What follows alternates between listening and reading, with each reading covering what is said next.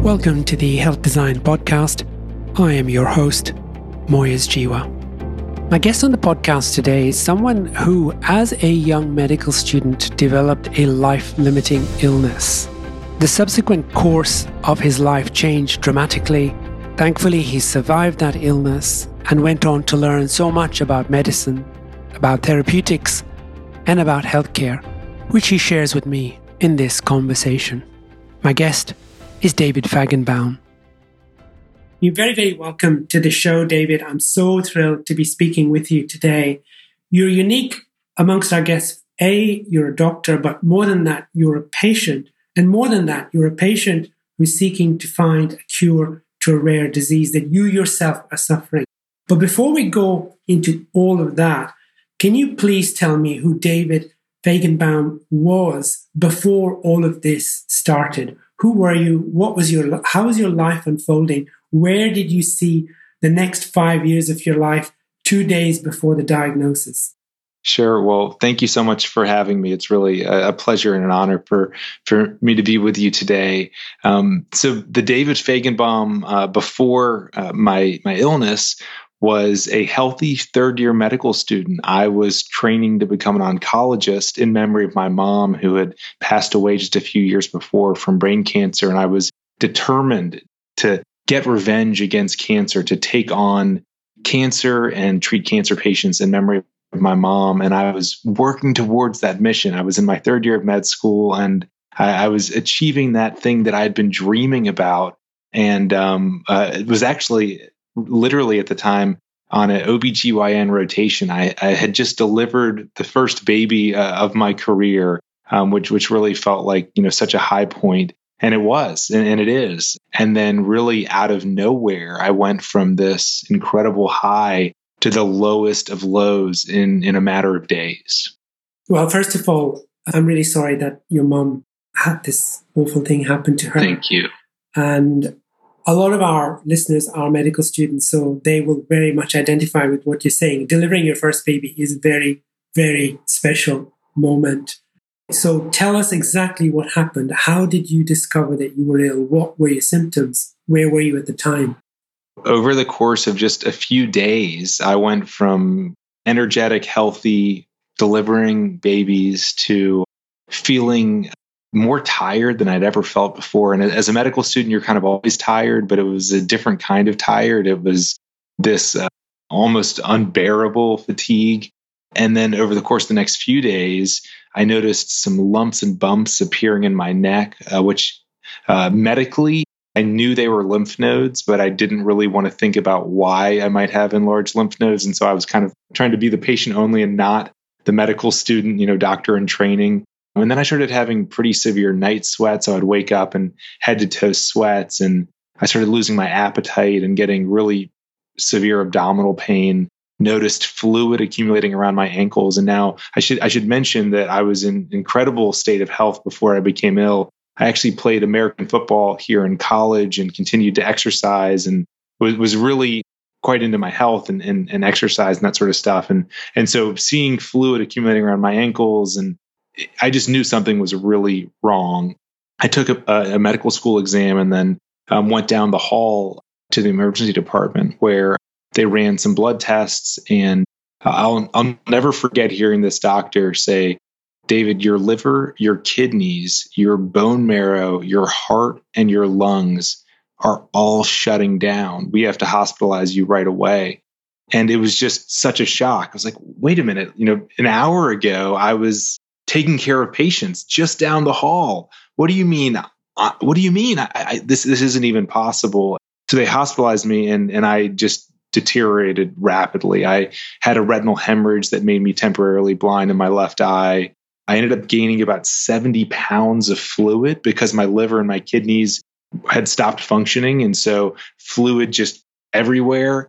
I was basically in and out of consciousness for weeks at a time, and all with no diagnosis. It was 11 weeks of misery and pain and really devastation. I think I was devastated emotionally about what I was going through, but also just physically, my body was really decimated by my immune system. And so my immune system, which is supposed to protect you and supposed to be this barrier, actually was now attacking all of my vital organs, and we had no idea why.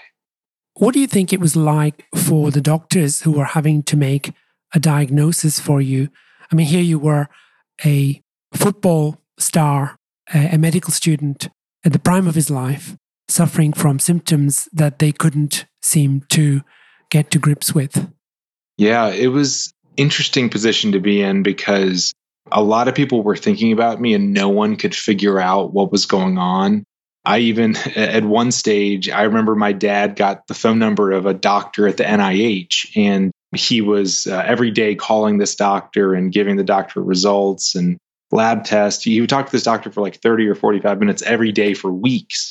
And I remember when I eventually got out, I mean, I'm on the podcast right now, so you know I survived, or I have survived up until this point. And so I remember I turned to my dad, I said, Dad, who was this doctor at the NIH that you were calling every day? I mean, of course, there were literally dozens of doctors in the room every day, but who is this one doctor who you called every day? And he said, oh, I don't know, this guy at the NIH, I think his name's Fucci. And I said, Fucci, who's, he said, Google him, Fucci, NIH. And so I Googled, it was Tony Fauci. My dad, and here in the States, Dr. Tony Fauci has really been leading our COVID-19 effort. But of course, before my dad ever spoke to him, before my dad just called him Fucci every day, he had already won a Presidential Medal of Freedom for his HIV work. I mean, he already was one of the most eminent scientists and physicians in the world. And my dad was just calling him every day and telling him my lab tests for 30, 45 minutes a day. And unfortunately, despite Dr. Tony Fauci's thinking about my case, even Dr. Fauci, I mean, no one knew what was going on. Some doctors thought that maybe I had lymphoma. I seemed most consistent with a patient with a very aggressive lymphoma, which is a form of cancer. Other doctors thought maybe I had an atypical autoimmune condition, maybe a really severe autoimmune disease like lupus. Other doctors said, well, maybe there's some sort of viral infection, maybe like SARS-CoV-2, obviously. This is before SARS-CoV-2, but maybe there's some virus. And so we tested for all the viruses, we tested for all the autoimmune diseases, we tested for all the cancers, and nothing was coming back. And literally it was 11 weeks before the diagnosis was made.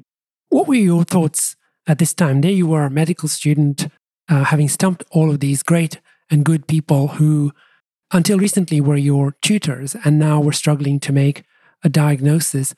What was going through your mind at that time? I think for me, the biggest feeling I had was, and it's hard for me to put it exactly into a word, but I was disappointed that the medical system didn't have an answer for me. I had been a part of this effort from undergrad through grad school and now medical school to be a part of trying to find solutions to problems and feeling like, for the most part, we can figure out what's going on. And then actually even better, not only can we figure out what's going wrong, oftentimes we have drugs that can, fix the problem.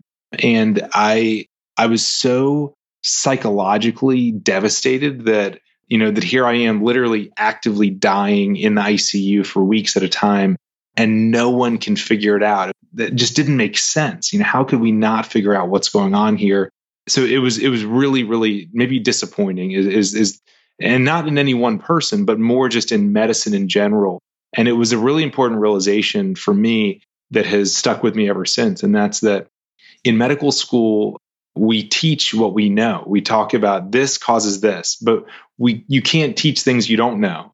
So like the many diseases where we don't know what causes them or we don't know how to treat them, there isn't a multiple choice answer that's just no one knows. I mean, I think a lot of medical students would love if that was one of the options, no one knows, but that's not actually one of the options. It's always things we know. And so I think as a medical community, as a society, we're much more familiar with what we know, but there are a lot of diseases. In fact, there are 7,000 rare diseases, and of those, only 5% have an approved therapy. 95% of these 7,000 rare diseases don't have a single drug approved for them. So this is the realm that I was now entering into. And even as a medical student, I had no appreciation for just how scary and how huge of a problem this was.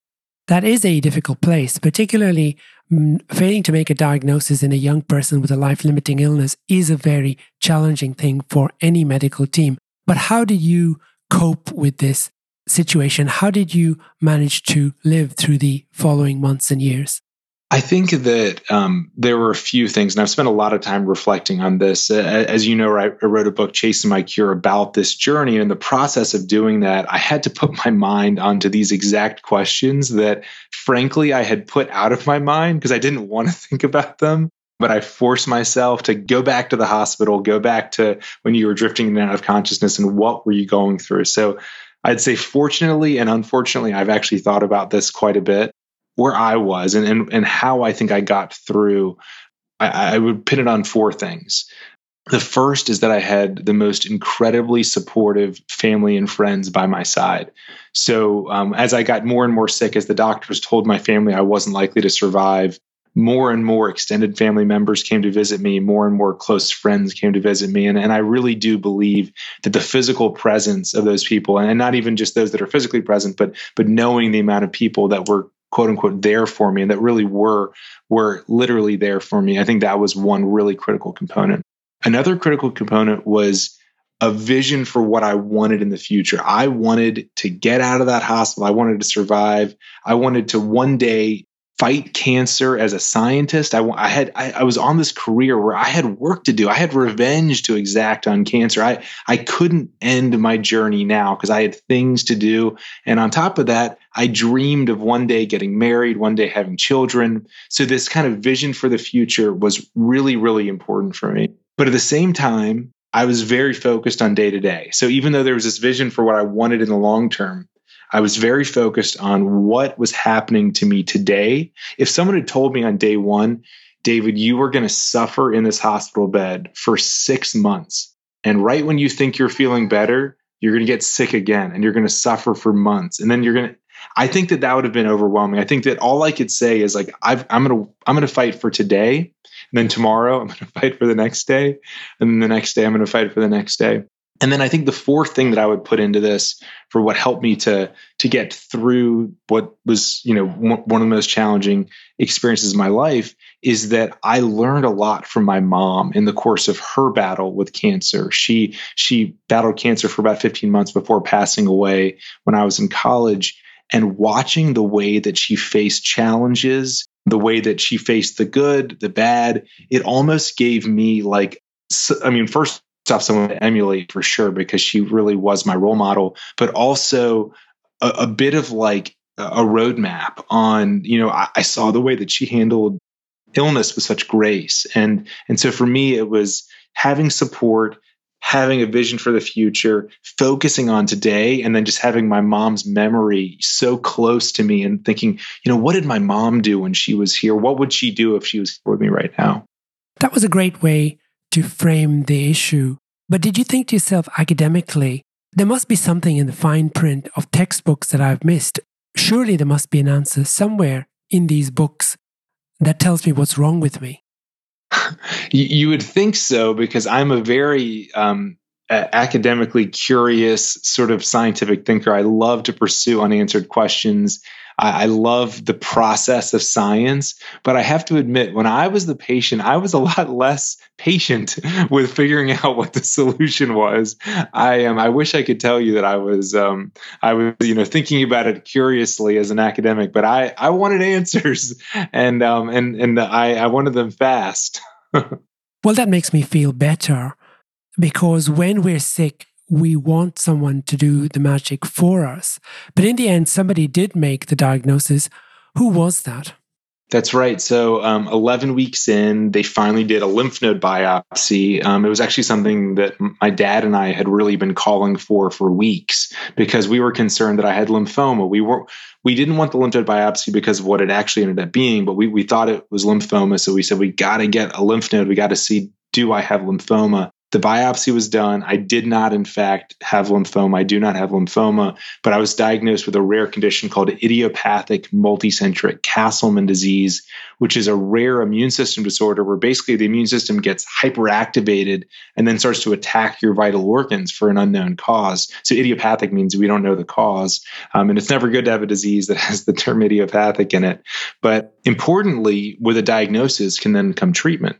But I should mention that right around the time that the diagnosis was made, it's 11 weeks in, I was so sick that my doctors told my family I wasn't likely to survive. And a priest came in and administered my last rites to me because everyone was certain that I wasn't going to make it. But thankfully, with that diagnosis and with an understanding of what I was up against, I was started on a single form of chemotherapy, a single agent. And thankfully, that drug turned things around enough for me to get out of the hospital about 4 weeks later. So it was another 4 weeks from treatment to finally being well enough to leave the hospital. I mean, unfortunately, it didn't turn out to be a long-term therapy because about a month later, I was back in the hospital.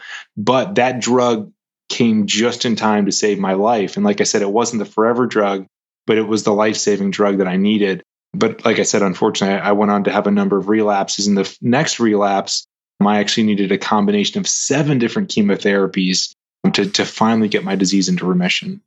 This has been a long journey, David. You've had lots of time in clinics, had biopsies, tests. What have you learned about medicine? In addition to what you already knew about medicine as a medical student, you've learned so much since you've got sick. And what a difficult way to learn things that are only in the fine print of medical textbooks. So what did you learn about medicine that you can now share with us? So I learned a lot about medicine. I think that one of the things I mentioned earlier is just around the fact that actually for a lot of diseases, we don't know how they work and we don't have treatments for them. That is something I think conceptually that we're all aware of, but I don't think we realize how big of a problem that is. I mentioned earlier 7,000 diseases. That actually accounts for about 1 in 10 people in the United States and Australia and the world. 1 in 10 people have a rare disease. So each one, by definition, is rare, but collectively, it's a huge number of patients. And we're talking about the vast majority not having treatments. So I didn't realize the burden, the huge burden. I think that I also really didn't fully appreciate how critical every member of the healthcare team is. I think that as a medical student, I had a very, doctor-focused, perspective or bias. And I didn't appreciate and realize, and I feel embarrassed saying that now that I've been a patient and I've realized how incorrect that was. But I really didn't appreciate that there are so many other people that are part of what makes healthcare work, and that it really is a team game. And that, in fact, the doctor probably spends the least amount of time in the room of everyone. And it's really this really incredible team effort. Are there any particular doctors or nurses or allied health professionals that you particularly remember in the course of your illness? Yeah, so there are many, but one of the first that sticks out for me is a nurse at the University of Arkansas named Norm. First off, Norm is one of the most incredible nurses that I've ever had. His understanding of the science and the medicine and patient care is just really unmatched. But one of the things that really stands out for me with Norm that makes me smile a bit is one of the times that I was relapsing, I knew my hair was going to come out from the chemotherapy because I got a combination of 7 different chemotherapy drugs.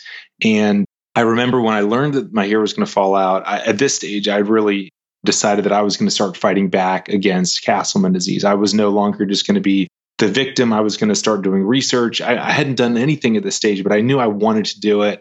And one of the first things I did was ask Norm to buzz my head.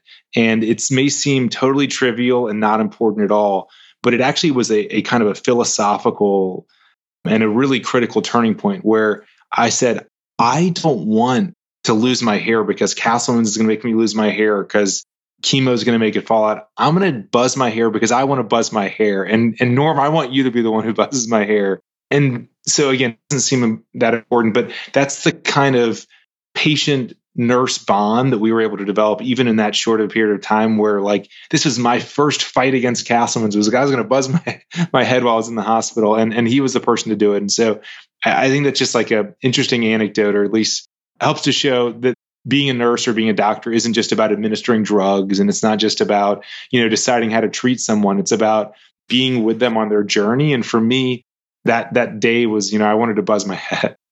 Your book about the experience is called Chasing My Cure. Why Chasing My Cure? What's the significance of that name? I would say that A couple of reasons. The first is, and we haven't talked about this yet, but on my fourth deadly relapse, that's when I promised my dad and my sisters and my girlfriend at the time, Caitlin, that I would dedicate my life to chasing after a cure for Castleman disease. And I knew that it was very unlikely that I would make enough progress to actually cure Castleman disease, but I knew that I could chase after it. And so, chasing my cure within it communicates that I'm chasing after a cure, but it doesn't mean it's not catching my cure or, I'm going to catch this cure. It's chasing. And it's that I knew that the fight was going to be long and hard. And I knew that the chase was unlikely to be fruitful. I mean, frankly, objectively, the most likely outcome from me chasing after my cure for Castleman disease was that I wouldn't be here on this podcast with you right now, and I would have passed away many years ago. That was the most likely outcome, and that was what I was prepared for, but I still wanted to chase after it. And the reason I hesitated at the beginning when you asked this question is that the book is called Chasing My Cure, but what I really wish it was called is Chasing Our Cures, because as you've heard already, it wasn't just me chasing my cure. I mean, from day one, it was my dad, my sisters, Caitlin, my friends, all these doctors. I mean, it's from day one, it's been a team. And so I think that's the one thing I would change. It would be, and it wouldn't just be chasing our cure, because actually, not only have we built a team that ended up helping to identify a drug that's saving my life, but we actually have redirected that work to a number of other patients' diseases. And so it's really our cures these days. So where are we, David, in terms of finding the cure for Castleman's disease? Are we close? Is there an end in sight? Is there some hope that others will be spared in the future? Yeah. So after my fourth deadly relapse was when I decided I would start fighting back, and I started conducting laboratory research into Castleman disease. I started a foundation called the Castleman Disease Collaborative Network, and we were making really exciting progress when about a year later I relapsed and nearly died for the fifth time. So I ended up back in the hospital for over a month, multi-organ failure. Doctors didn't think I would survive again. But thankfully, I survived with a combination of 7 chemotherapies. And this time, kind of thinking back to your first question about how did you get through? Well, at this stage, I had just gotten engaged to Caitlin. And so now I had the ultimate date in mind. If I could just make it 5 more months to our wedding date, we could get married. And I had this dream that, maybe, frankly, I didn't know how much longer I would get past our wedding day. But, wedding date was enough of a dream. And of course, the dream within that dream would be to one day have a family with Caitlin and to be a father. But for me, it was, okay, I've got this thing in front of me. What can I do to get closer to that? And I knew the only way I would make it to our wedding day is if I found a drug that already existed that I could repurpose to treat my disease. So as you're likely well aware, there's somewhere between 2,500 and 3,000 drugs that are approved for something. Just because they're approved for one disease doesn't mean that they will or won't work for another disease. They just maybe haven't been tested yet. And so my plan, literally my only option to make it to our wedding date was to say, I need to find something wrong in my immune system that I could then try a drug that already exists to fix it. So I'm going to go through all of my data. I'm going to start running experiments on my samples in the lab to see if I can find something that's wrong with my immune system, and then hopefully find something that can then fix it. And so what I found, and Castleman's is a disease of an overactive immune system. The easiest way to think about it is that when you hear about patients who are really sick with COVID-19 that are in the ICU, their immune system is going out of control trying to kill the virus. That's almost identical to what happens in my case, but there is no virus. So imagine the immune system is going out of control to try to do something. I don't know what, but it's destroying your vital organs. And so what I found from my laboratory research and what I honed in on was I found that there was increased activation or activity of one particular communication line within my immune system. So you have trillions of immune cells throughout your body that communicate through a series of messages and communication lines. One of them is called the mTOR pathway, mTOR. And mTOR is really key for immune cells to communicate with one another, also for immune cells to coordinate their attack. And in my tissue, I have this slide that is kind of the experimental slide that saved my life. And that's where I ran an experiment and I And I found that there was just incredibly increased activation of this one communication line.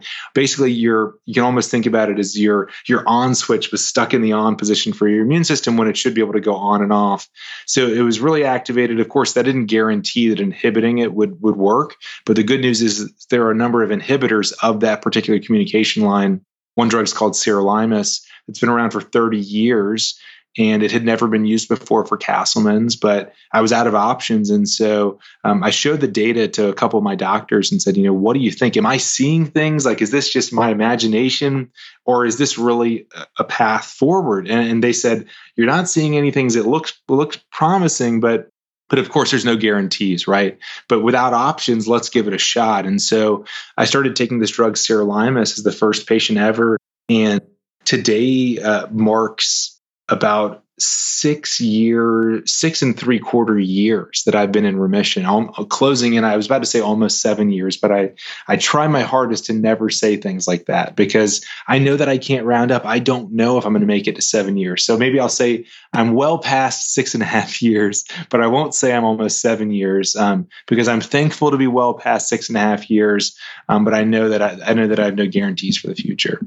One of your aspirations for the future is now a reality.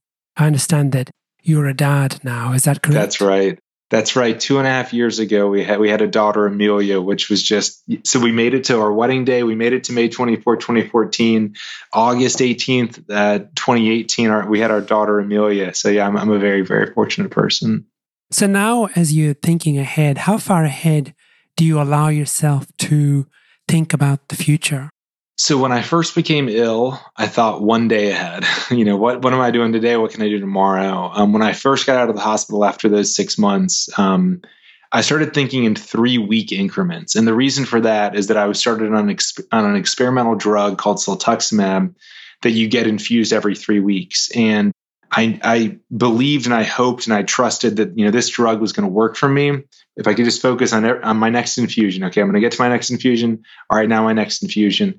And unfortunately, that drug didn't work for me. And I relapsed on that experimental drug, the only drug that was being studied at the time, which is why I decided I would dedicate my life towards doing research.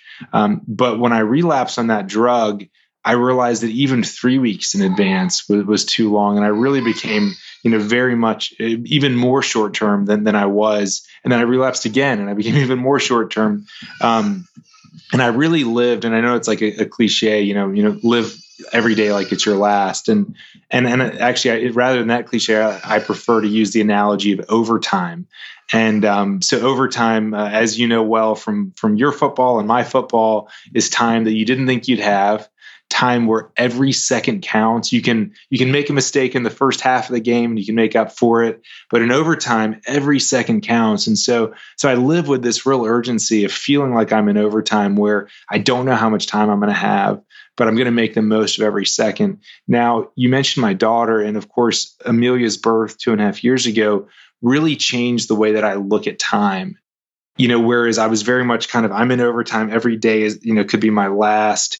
Having a daughter just gives me the dream and the hope that I can be here with her for a long time in ways that I never did before. So I still live like I'm in overtime, and I still fight to make as much progress as I can, because you asked about where we are with a cure.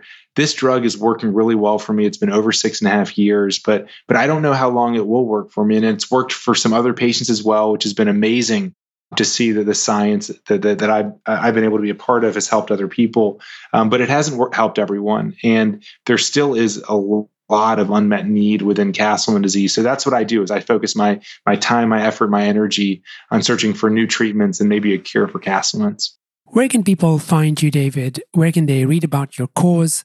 And where can they get a copy of your book? Sure. So anyone can go to chasingmycure.com to learn about the work that we're doing for Castleman disease, for drug repurposing, this idea of finding new uses for existing drugs, and also for COVID-19. We've gotten very involved in the COVID-19 fight. I know that Chasing My Cure is available worldwide in bookstores. It's mostly in English-speaking countries, but it's also in other countries around the world. I wrote this book because I learned so much about life from each of the 5 times that I almost died. a lot about resilience and fighting back, and lessons that I wish I didn't have to almost die 5 times to learn, but lessons that feel so relevant right now, where I think all of us feel like we've been knocked down and we have to, pick ourselves back up because of COVID. And many of us are still on the ground. And in fact, so many people around this world are still knocked over from what COVID has done. And so while I wish that this was a book that was only relevant for my story, unfortunately, it's become a book and a story that I think is particularly relevant right now in the midst of COVID. But how do you chase after a cure for a disease that's devastating? But more importantly, and more broadly important, is how do you get back up after you've been knocked down? And what are some tools and tricks, to keep fighting in the midst of really, really tough times? David Fajgenbaum, I'm sure your mother would be very proud of all that you've achieved since you've become ill. Amelia is very lucky to have you as a dad, and a shout out to Norm for bringing you comfort at a difficult point in your illness, because after all, that's what medicine is all about. Thank you so much. The Journal of Health Design. Better health by design. Visit us at thejournalofhealthdesign.com.